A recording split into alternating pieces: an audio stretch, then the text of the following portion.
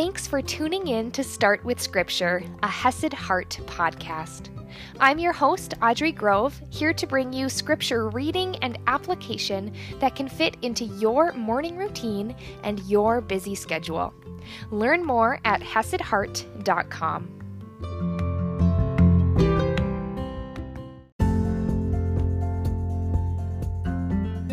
Good morning, my friends! Can you believe we are almost to the end of 1 Corinthians?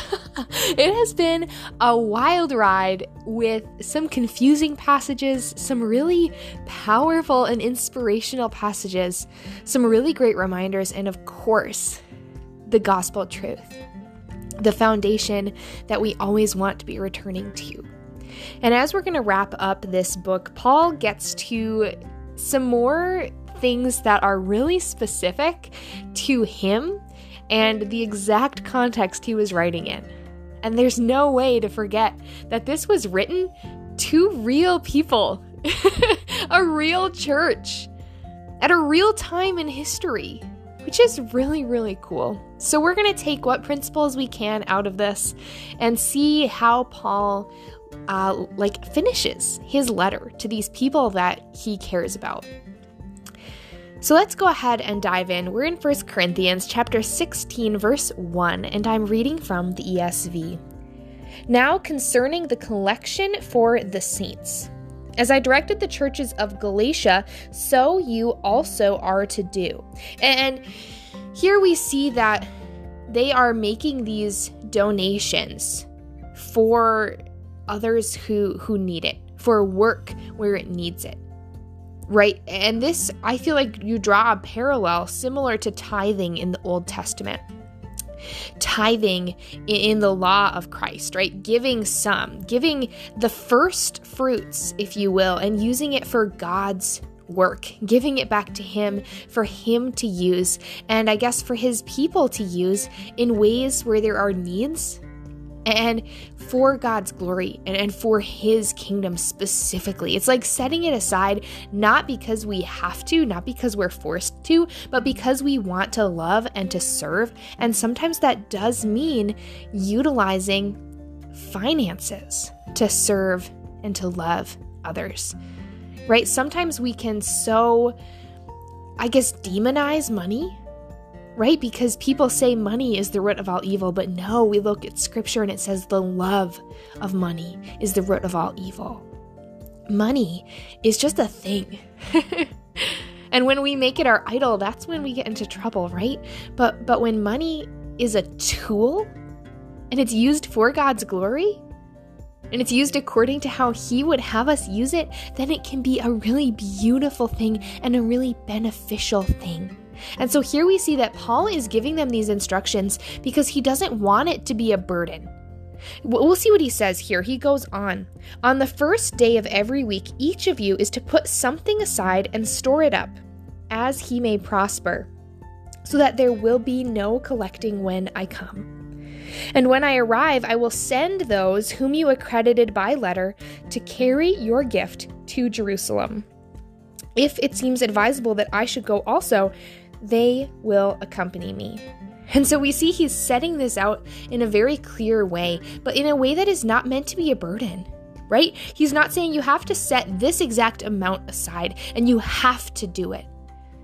No, he's encouraging them, rather than having to burden yourselves by pulling some out of your pocket when you're going to send it, and it's going to be this big burden, this big financial burden as you're trying to pull a big chunk out and maybe you didn't plan for it. He is encouraging them to just pull out little by little as they prosper. Set it aside little by little as you go so that it is not a burden, so that it doesn't wreck you financially. And I think about this sometimes around things like tax season, things like Christmas when you're wanting to buy gifts. Sometimes if we're not planning ahead and we're not preparing, those things can take us by surprise and it can be a burden. But Paul doesn't want that.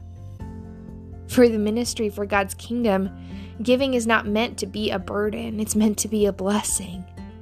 And so give little by little as he may prosper.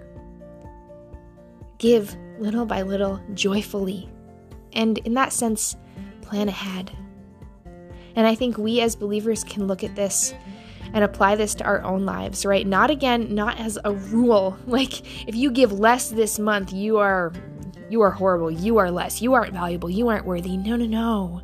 It's meant to be a joyful giving, a giving from a place of love, a giving from a place of, in that sense, not prioritizing our money above God, but saying, God, listen, you are the one who we trust to provide. You are the one who is above our money. And so we're going to give it to you because we love you, because we trust you, and we're going to plan ahead. And we're going to be wise in the way that we do this. And so, yes, we want to bring our finances to the Lord. But in the same way that Paul is encouraging them to plan it out, we can do the same thing with the tasks that we have, right? Tackling something little by little instead of leaving it to the night before, which, let's not talk about college essays, right? Because that was a struggle that I faced oftentimes, leaving it to the last minute. It's something else we can think about with our energy, right? Giving it little by little where it needs serving here and there, instead of having this giant burden that then comes from ourselves instead of from God, and then we face burnout. So plan ahead in order to choose to live your purpose with love. Whether that's your finances, your energy, your time, your tasks, your gifts, your talents. Plan ahead, plan with purpose, and act with love. I'm so excited to finish up this book with you. I'll see you tomorrow morning.